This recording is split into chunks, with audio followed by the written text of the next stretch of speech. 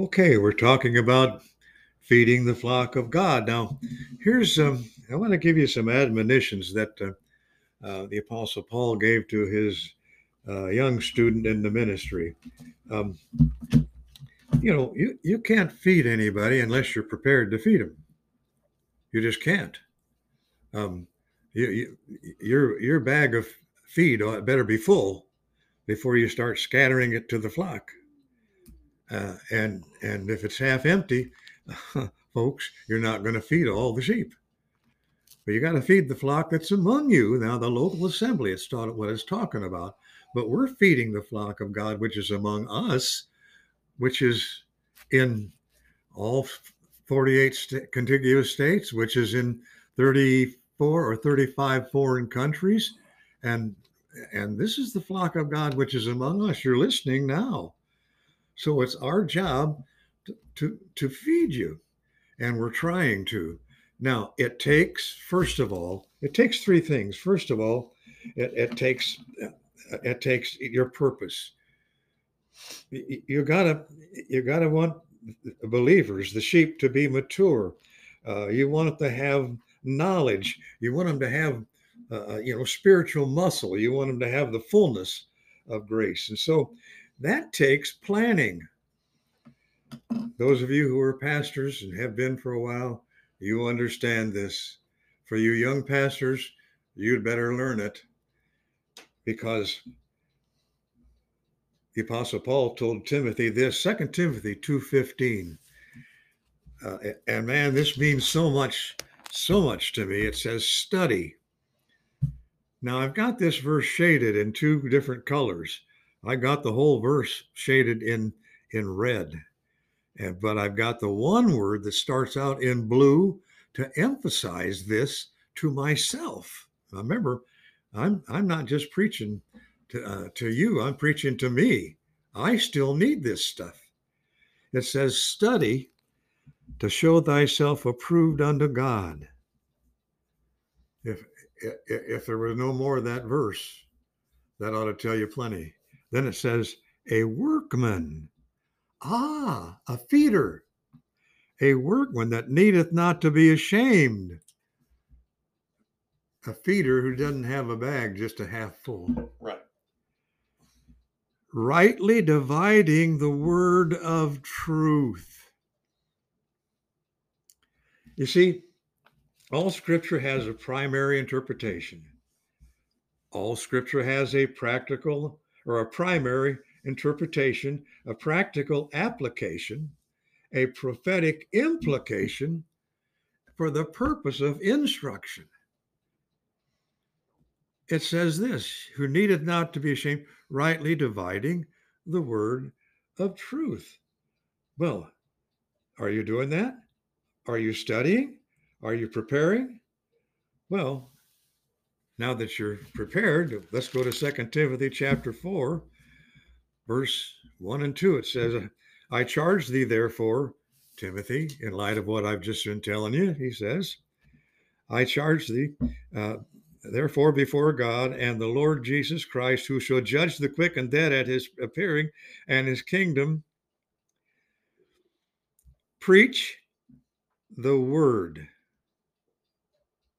Not philosophy, not vain deceit, not good works to get into heaven, because the word doesn't say that. We're saved unto good works, but not by them. We're saved by grace. He says, preach the word. Be instant, in season, out of season. In other words, you need to be well prepared before you step into that pulpit or behind the lectern. All of your good deeds are nothing to God until you place your faith and trust in him. Yeah. In his son, Jesus Christ, for your salvation. Until then, all of your good stuff, the good works that you do, it is like filthy rags to him. That's what he said. He cares nothing about those. Yep. Until you're sanctified and set apart. That's right. Okay. And you do that by studying. That's right. Yeah. Okay. And so that's your preparation. Then you need to proclaim. Preach the word. Be instant in season, out of season, whether it's Whether it's easy, whether it's hard, whether it's now, whether it's tomorrow, um, in season, out of season, the word needs to be preached in more than just a local assembly. Yeah. It needs to preach to next door neighbors. Yeah. We have neighbors that we've been had for 40 years next to us. Uh, the young lady and the man who were married there, the young lady had a mother that lived there as a single lady whose husband had died before her, and she heard the gospel. And that couple that lives there now, they've heard the gospel. I don't know that they ever got saved. I do know this. They heard the word of God. I have some new neighbors to my other side that I haven't caught a hold of yet, but I'm going to, and they're going to get the gospel of Jesus Christ. Preach the word, be instant out of season. Then it says this, and this is hard. Reprove. Mm, mm, mm. That means preach for conviction. Rebuke. Oh boy. That means like a child who desires the sincere milk of the word, you're also preaching to children who need to be rebuked for wrongdoing. I'd say to do that in private, but you can do that to your congregation without having to beat them with a whip. Reprove, rebuke, exhort. Wow. Encourage. Be the cheerleader. Do it with the word of God. Exhort with all long suffering. That means patience. You think you're going to get the job done with one sermon? It ain't happening. And you know it. So you have to be patient, long suffering, and doctrine. Teach what the Bible says about sin. Teach what the Bible says about salvation. Teach what the Bible says about sanctification. Teach what the Bible says about service.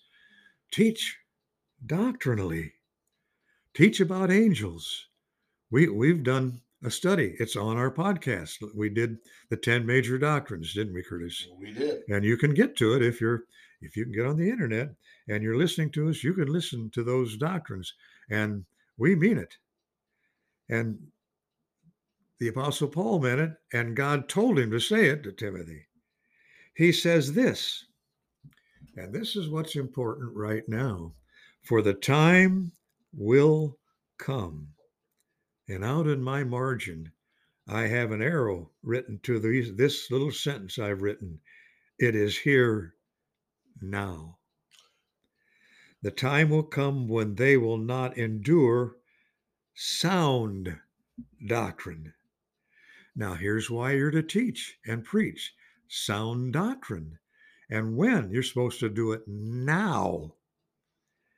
For the time's coming when they won't put up with it. People won't put up with it. And it's happening now. It says this, but after their own lusts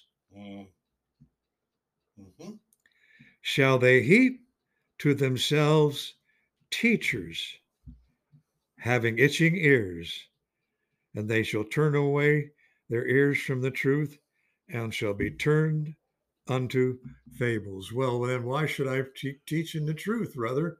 Why should, if that's going to happen? Wait a minute. Paul's not done yet.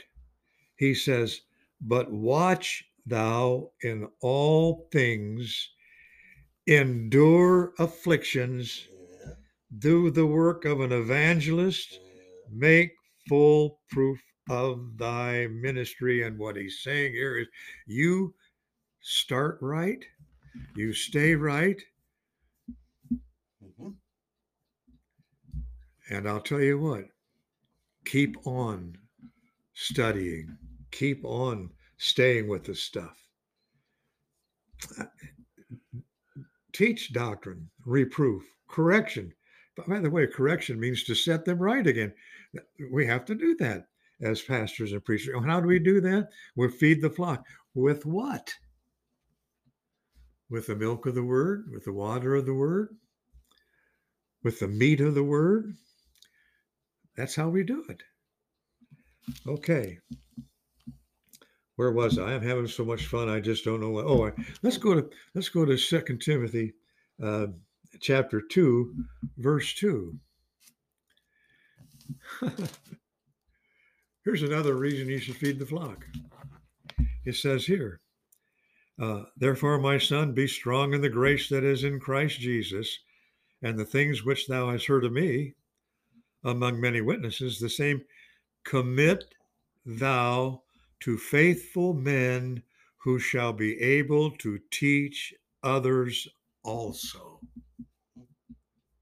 That's one of your purposes for feeding the flock. Mm-hmm. There will be some in that flock that will have to take leadership at some time or another. They need to, you men need to take leadership in your family now. Pastors, you should have already taken leadership. Right. But those of you who are newly called, and you may be at this moment, you need to understand this, that you've been taught by a faithful feeder. Now it's your job to faithfully feed others. And then he says this, thou therefore, because of this admonition, endure hardness as a good soldier of Jesus Christ. What's he saying? Ain't going to be easy, Timothy.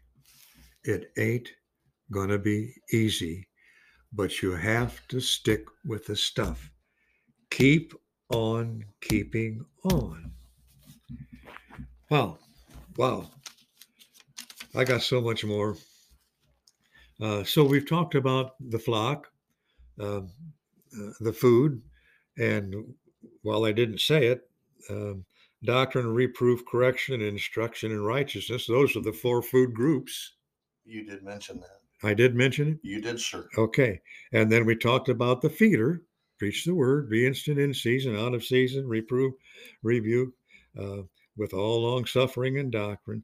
And we talked, let's turn back to 1 Peter chapter 5, where we started.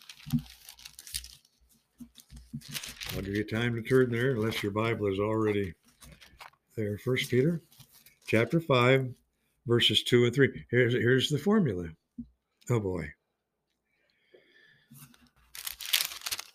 And I have to keep going to this because this keeps me straightened out. He says this, feed the flock of God which is among you, taking oversight thereof, not by constraint, but willingly, not for filthy lucre, but of a ready mind, neither as being lords over God's heritage, but being examples to the flock. And so the formula is take oversight.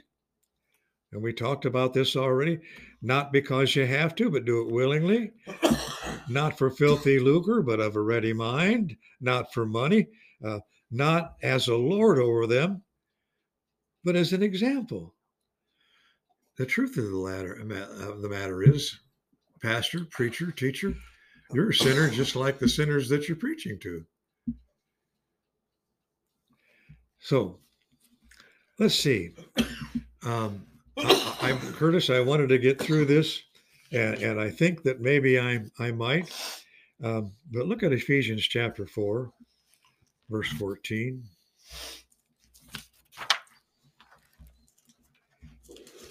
Look at Ephesians chapter 4, verse 14. I love it. We were already there in verses 12 and 13. It says this. Excuse me. I'm so sorry. We're supposed to preach the word for the perfecting of the saints, verse 12, for the work of the ministry, for the edifying of the body of Christ. By the way, edification means the building up.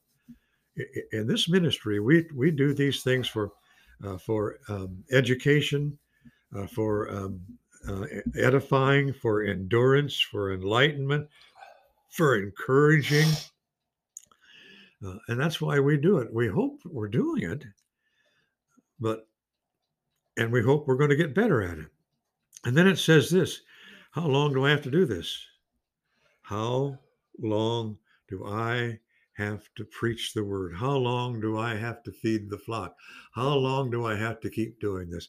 How it and Paul tells the Ephesian church, it says, till we all come in the unity of the faith. Now, you read part of that Barna um, business. There's not much unity in the Well, there's none according to this, very little and unity. that's why we're talking about what we're talking about. Basically, is that the point here is that pastors are not doing their jobs. They're not. If the pastors were giving the word of God the way that it was meant to be taught and preached, if they were the proper end samples to the flock, And if they were rightly dividing the word of truth, then we wouldn't have this diversity of opinion or this seemingly uh, the seeming anarchy of, well, I can choose whatever faith I want. yeah. I can believe whatever I want within that faith and discard whatever I don't want to believe. What do I can choose the faith of my convenience and what profits me, and that'll get me to heaven. No, that's not what the Bible says. And pastors are not teaching the word. That's right. Now, so Okay. it's our duty to study and rightly divide the word of truth. By the way, we're going to do, I think, Curtis, in the future, and for those of you listening, we're going to talk about rightly dividing and how to rightly divide the word of truth, because a lot of people don't know how to do it. But we're going to teach that. For right now, We did do a segment on hermeneutics, did we? Yeah, we did. We We have did in the some. past. Okay, we have. Yeah, we have. It might bear doing again, but Might. okay. So it says how long are we supposed to do this? How long are we supposed to keep on keeping on till we all come into the unity of the faith and of the knowledge of the Son of God? Do you know who Jesus was? Do you know who Jesus is? Many My God. people, that's another problem. Yeah, That's not taught in churches either, because a lot of them think he was just a great man, just a great a man. prophet, Yeah, or that he wasn't really that he born of a wasn't really virgin. born of a virgin, but Yeah. he was He was just significant. Yeah, just a human being. yeah, That he yeah. wasn't really God in the flesh. Right. That's not No, what the no. Bible says. And he says, and of the knowledge of the Son of God unto a perfect man. Now, the word perfect means complete or mature. My goodness.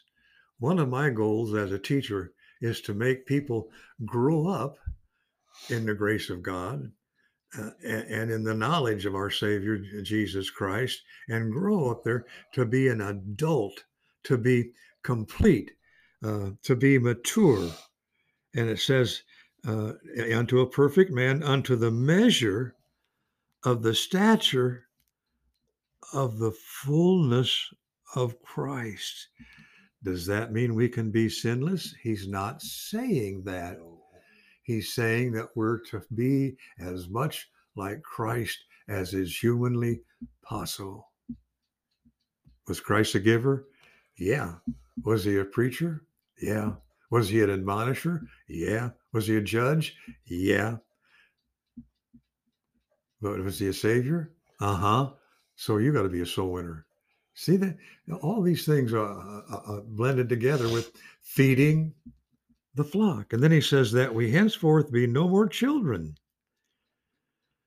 Grow up in the Lord. You can't. Yep, you have to do it, and pastors have to be setting that example. Isn't that the case? That's what we're talking about. Be henceforth no more children, tossed to and fro and carried about by every wind of doctrine, by the sleight of men. Watch out. Don't be a fooler of the flock. Be a feeder of the flock. Don't teach falsely, teach faithfully. And he says, by the sleight of men and cunning craftiness. What?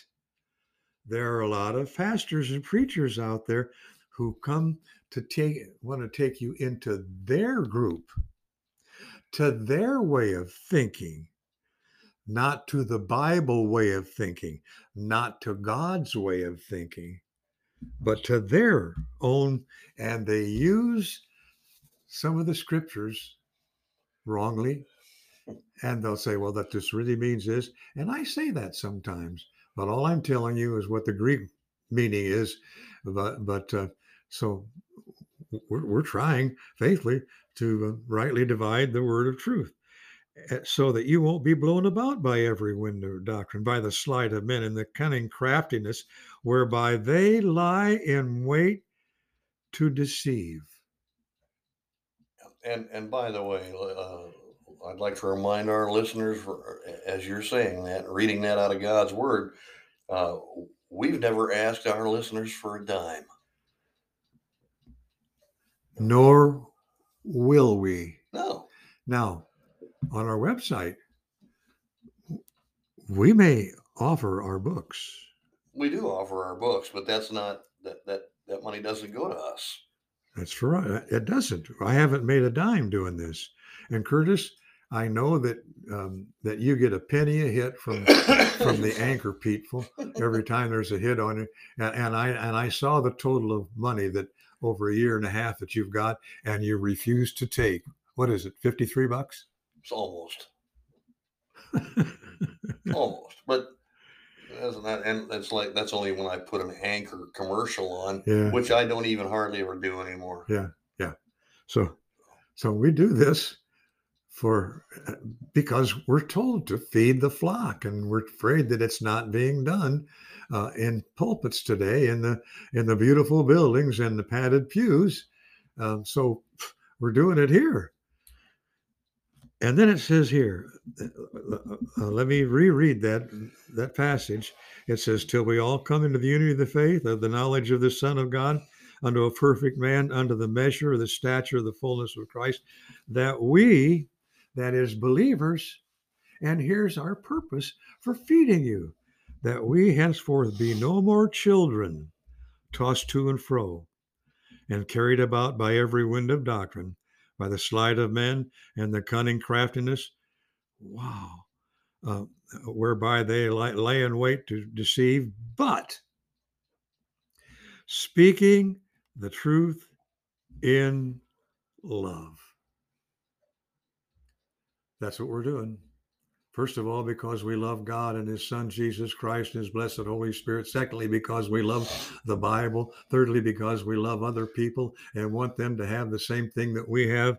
Can you rebuke and exhort Christians in love? I did that with you as a child. I rebuked and exhorted you. I corrected you. I spanked you. The reason I asked that, there may be listeners out there that say, well, sometimes this sounds like we're getting chewed out.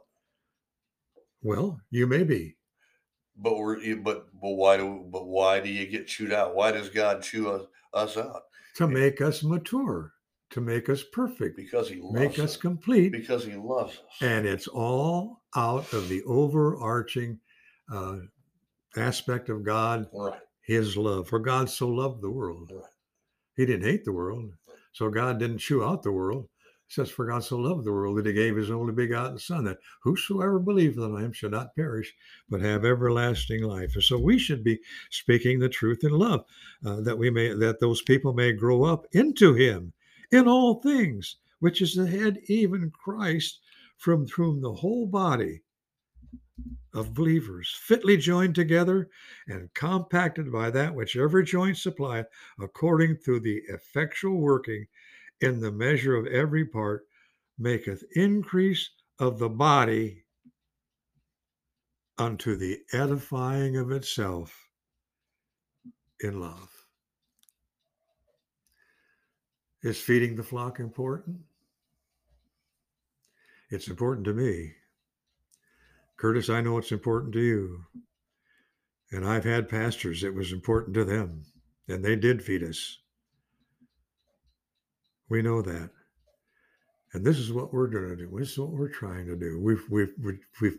We feed the flock for education, for edifying. That word edifying appears in the scripture I just read. That means for the building up, for education, edifying, enlightenment, encouragement, for endurance, uh, and and a whole lot of other things. But this is why we're doing it, not for filthy lucre. Feed the flock of God. Pastors, are you doing that? Are you feeding the flock? Focus on what you're supposed to be doing, pastors. That's right.